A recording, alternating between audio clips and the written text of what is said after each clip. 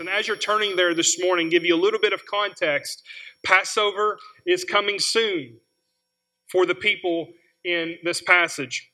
It was a time when the Jews celebrated the Exodus from Egypt. Now, Jerusalem right now is teeming with hundreds of thousands of people who have come to celebrate and make sacrifices. This year, however, Jesus himself will serve as the ultimate and final Passover lamb by his death on the cross. There's a little bit of context for where we're going to be looking today. Now, if we're going to boil down the sermon, the two main things that I want us to understand or kind of are going to be driving the sermon is first that Jesus was betrayed by one of his followers, Judas Iscariot. The second point I want to make that Jesus was betrayed by those on the outside in the person of Pontius Pilate. Okay, two different betrayals, Judas and Pontius Pilate. So if you have a copy of God's Word and you have it open to Matthew 26, verses 14 through 16, I'm going to start with the first point that Jesus was betrayed by one of his followers, Judas Iscariot. And it says in Matthew 26, 14 through 16, when Matthew writes under inspiration of the Holy Spirit, it says, "Then one of the 12, whose name was Judas Iscariot, went to the chief priests and said, 'What will you give me if I deliver him over to you?' And they paid him 30 pieces of silver. And from that moment, he sought an opportunity to betray him."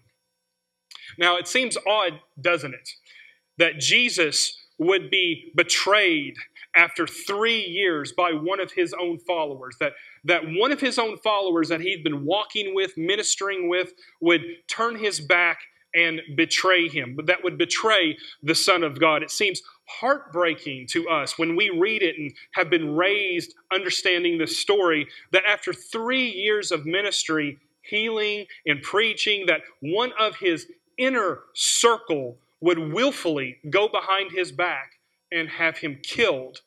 What led to this?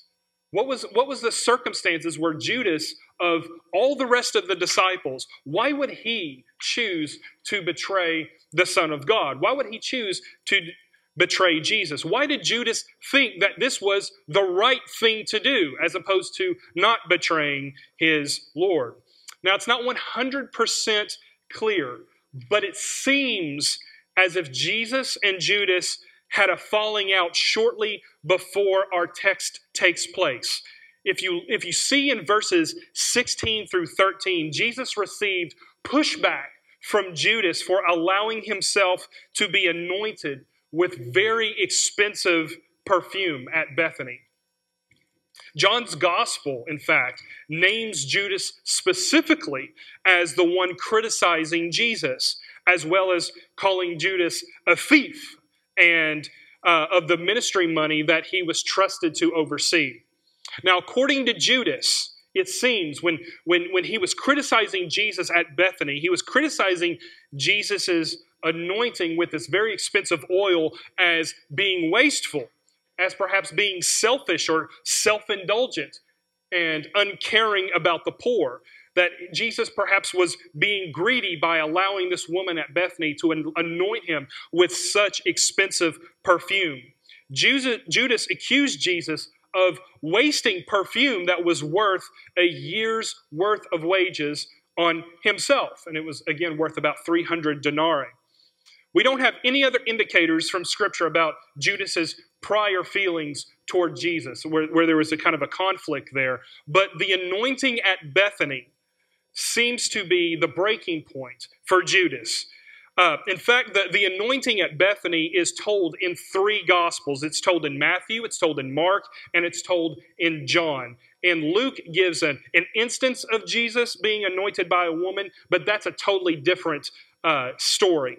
But in all 3 of the stories where Jesus' story of being anointed at Bethany is told, in all 3 of those Gospels, Judas's betrayal of Jesus is what immediately follows.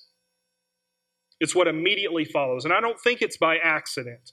So Judas's anger at Jesus didn't allow him to reconcile.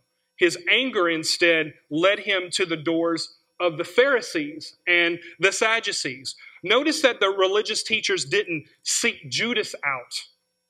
It wasn't that the religious leaders were looking for somebody who was kind of had a sour look in Jesus's inner circle, or was kind of looking distant from the other disciples when Jesus was preaching. Judas approached them.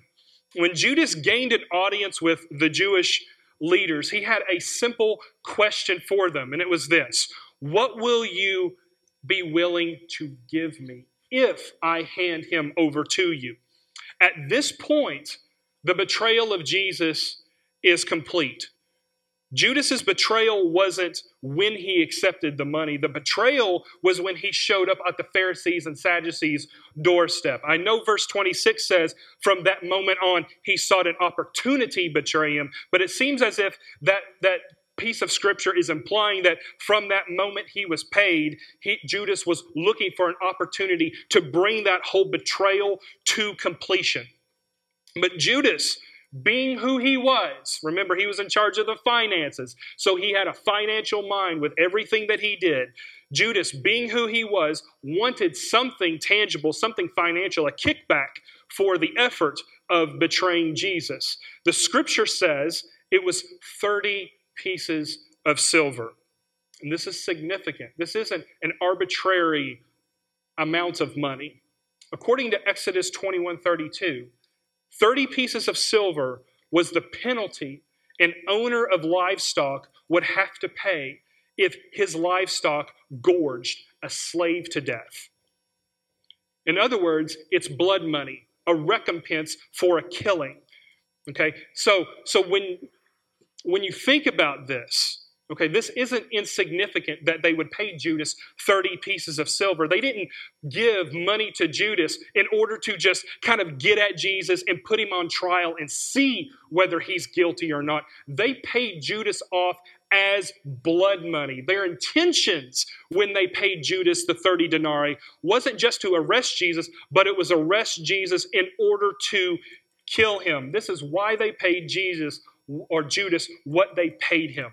It was the equivalent of 4 months worth of wages for a laborer at this time. In other words, what we would call minimum wage. And it would be worth around $7,500 today. We can look at this story in two ways. We can view it through kind of a metaphorical telescope and a metaphorical microscope. When we look at this text through the telescope, looking at something far away, trying to make it close up, looking way back over the course of 2,000 years, we tend to ask certain questions. We want to know and ask, why and how would someone ever betray the Son of God? Knowing what we know now about Jesus from the vantage point of 2,000 years, we are curious how anyone would betray someone who was and is the Son of God. Why didn't Judas just choose to work out his grievances with Jesus? Why did he have to go to this extent and actually betray him? If we look at this story through a microscope lens, however, we ask different questions. If we look at the microscope lens and look at it really close, we have to turn the focus on ourselves and ask some intentional questions about us internally. We have to ask about our own hearts and our own ways of thinking when we look at Judas's betrayal. And when we search our hearts after reading a passage like this, we discover, unfortunately, when we come to grips with the fact that we are sinful too, when we are just as sick and in need of a Savior as Judas was, we notice too that we're capable of evil too. When we don't keep our eyes on Jesus, when we take our eyes off Jesus, we are lost in a sense, okay? Even though we would have salvation in Jesus, when we take our eyes off Jesus, we still have the propensity to do sinful things, okay? The second thing we find is we are capable of being just as hard-hearted as Judas, both in our relationships with Jesus and with others. When we search our hearts after reading a passage like this, we should never come away assuming that we're above acting in the same irrational and hurtful ways as Judas.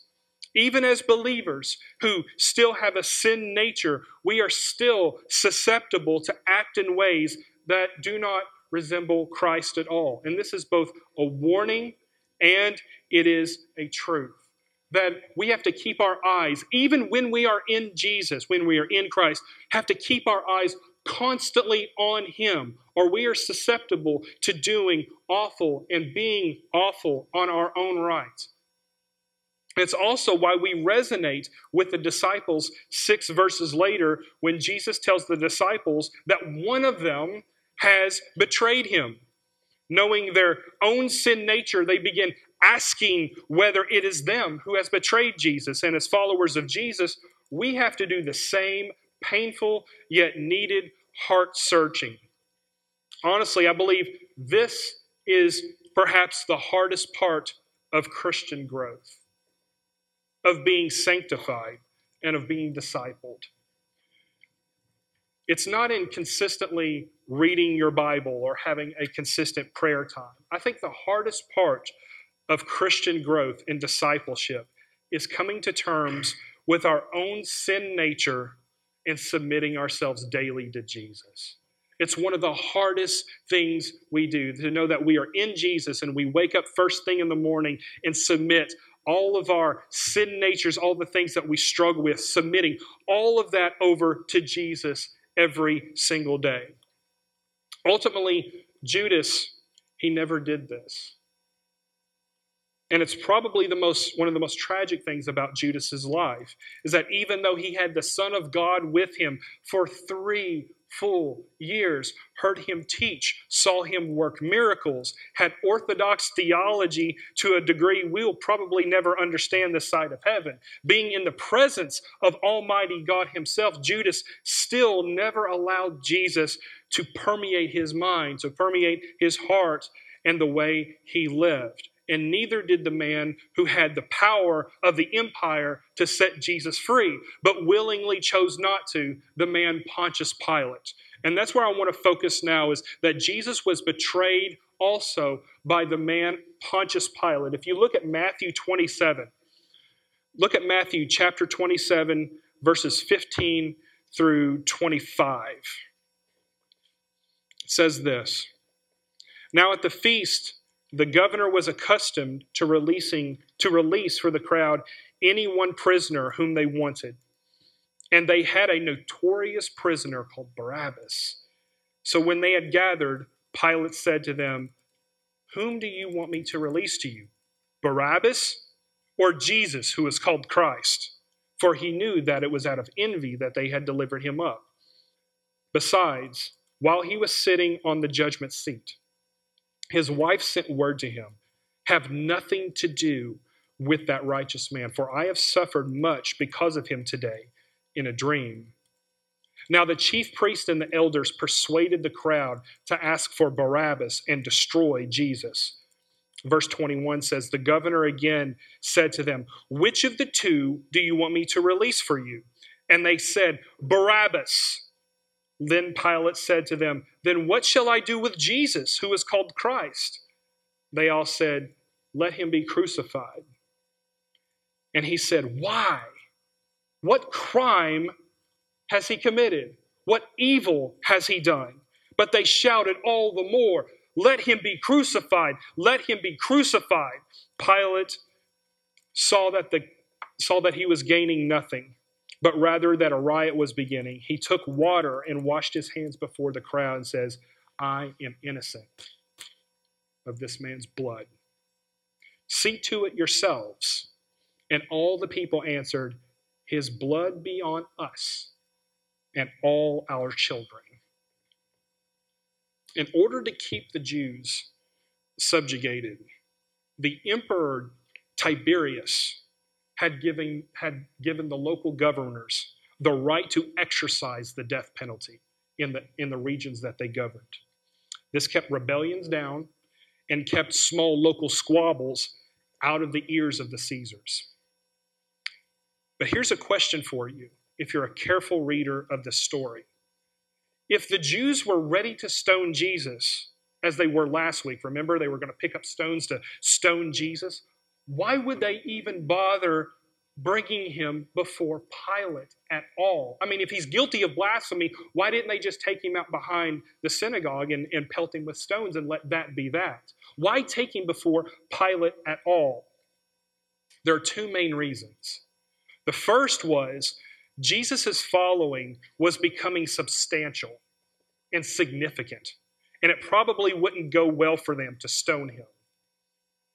And B, if it could be proven that Jesus violated Roman laws, then the Romans could kill them, and the Romans could do the Jews' dirty work for them. What was the charge that the Jewish religious establishment tried to pin on Jesus? The charge was insurrection. Jesus claimed to be the King of the Jews. And at that moment, there's only one other person on earth who claimed that title, and it was Caesar Tiberius.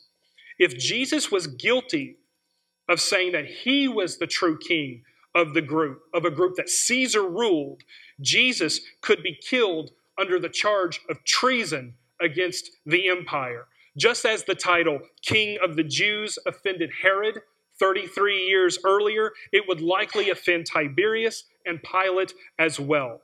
So the whole case of Jesus was twofold: blasphemy from the Jewish perspective and treason from a Roman perspective. When Jesus was brought before Pilate, there was a very familiar account.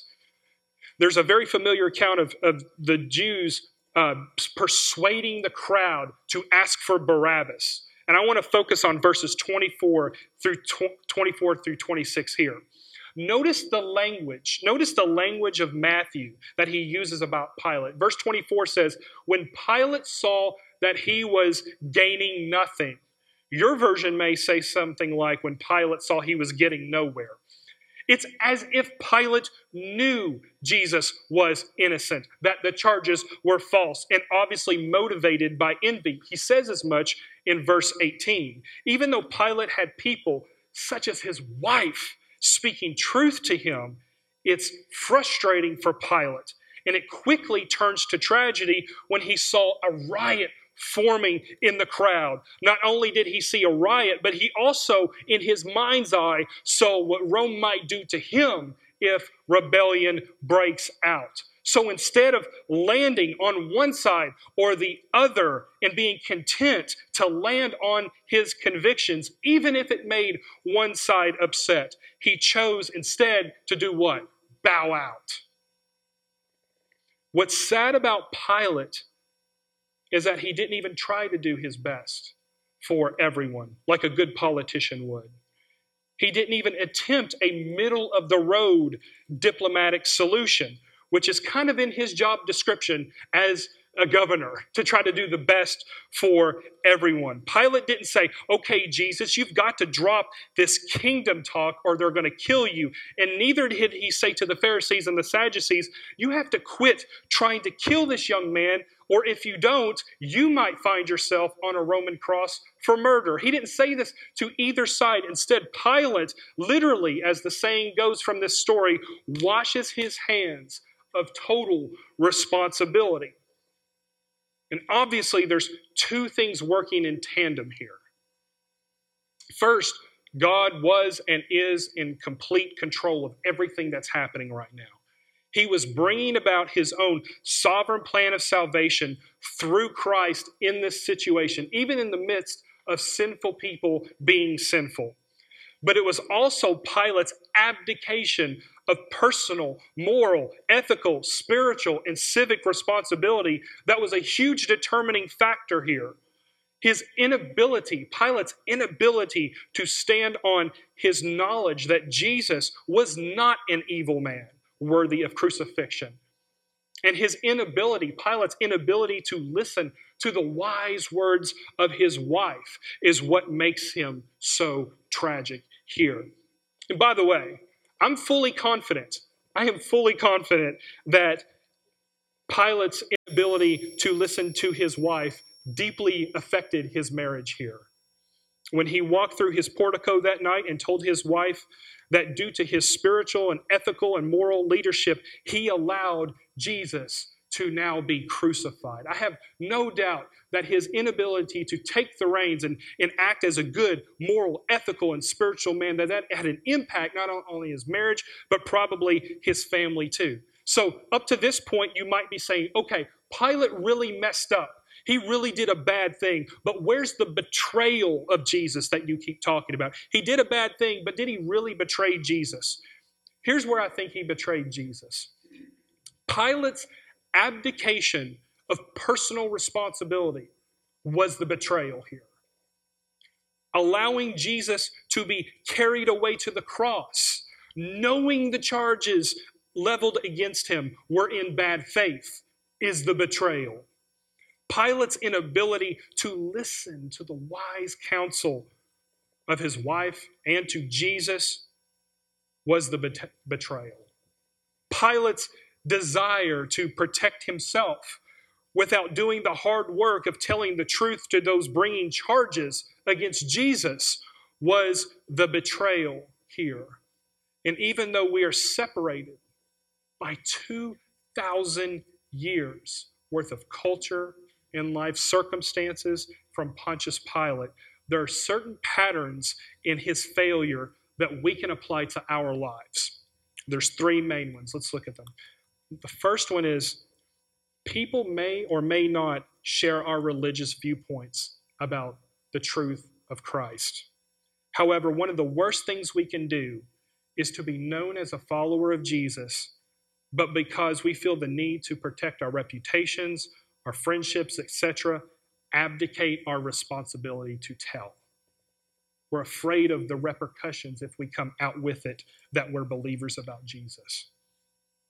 Second is knowing the truth means speaking and practicing the truth. Knowing, speaking, and practicing the truth require us to do so in compelling ways in all areas of our life. Pilate failed to do this, again, in all areas of influence with those he governed, those he worked with and for, his family, and those he was in a position to protect, both the Romans and the Jews. And thirdly, God's wisdom requires as much listening as it does speaking and acting as well. If Pilate listened well to Jesus in their private conversations, and also to his wife's letters that told him to have nothing to do with that innocent man, as opposed to listening to the words of the religious leaders, letting the circumstance of a potential riot drive his decisions, Pilate would have been the man he needed to be. So we see two betrayals of Jesus here, don't we? Before the cross. One by an internal circle of followers, and another by someone external in the culture. One betrayal led to the other. The internal betrayal by Judas facilitated the external betrayal by Pilate. One betrayal we expect. We expect the betrayal of those in the culture, perhaps. Another was unexpected, and it was by a person who practiced faith alongside Christ himself, and it led to damage from the inside. Both betrayals are tragic. Both are failures of not seeing Jesus correctly. Both betrayals result from not valuing Jesus as most valuable and beautiful and putting oneself at the center. And both betrayals speak clearly of our need for a Savior. It tells us why salvation is not only a good thing, but it is necessary. Not only necessary for our salvation, but necessary, honestly, for human flourishing. For Jesus' death on the cross to take us in our terrible and sinful states and make us good in Him by the power of the cross. Our only hope is our only hope of not repeating the patterns of Judas and Pilate is found in the one in whom they betrayed. Let's learn that we could be just as susceptible to the flaws of Judas and Pilate and keep our eyes firmly fixed on Jesus. And this is a sermon primarily given to believers this morning. This is one where we take stock of who we are in Jesus and realize I may be in Jesus but I may not be living exactly as he wants us to live. But it's a question for us to do a lot of honest head and heart searching, whether I recognize I'm just as susceptible to doing things as anyone else. And I have to keep my eyes on Jesus. At the moment I keep my eyes off Jesus, like Peter, I fall. And as the team comes to lead us this morning, I want us to think about those things, to ponder those things. If you are in Jesus, consider what it's like for us to be followers of Jesus on a moment-by-moment, day-by-day basis in our workplaces, in our schools, and in our homes. Let's give this time over to Christ as we respond in song. If you want to join this church, if you want to repent, if you want to give your life over to Christ for the first time, now's the time to do it. Don't wait till the team sings a second note. Come right now. Let's pray. God, we love you.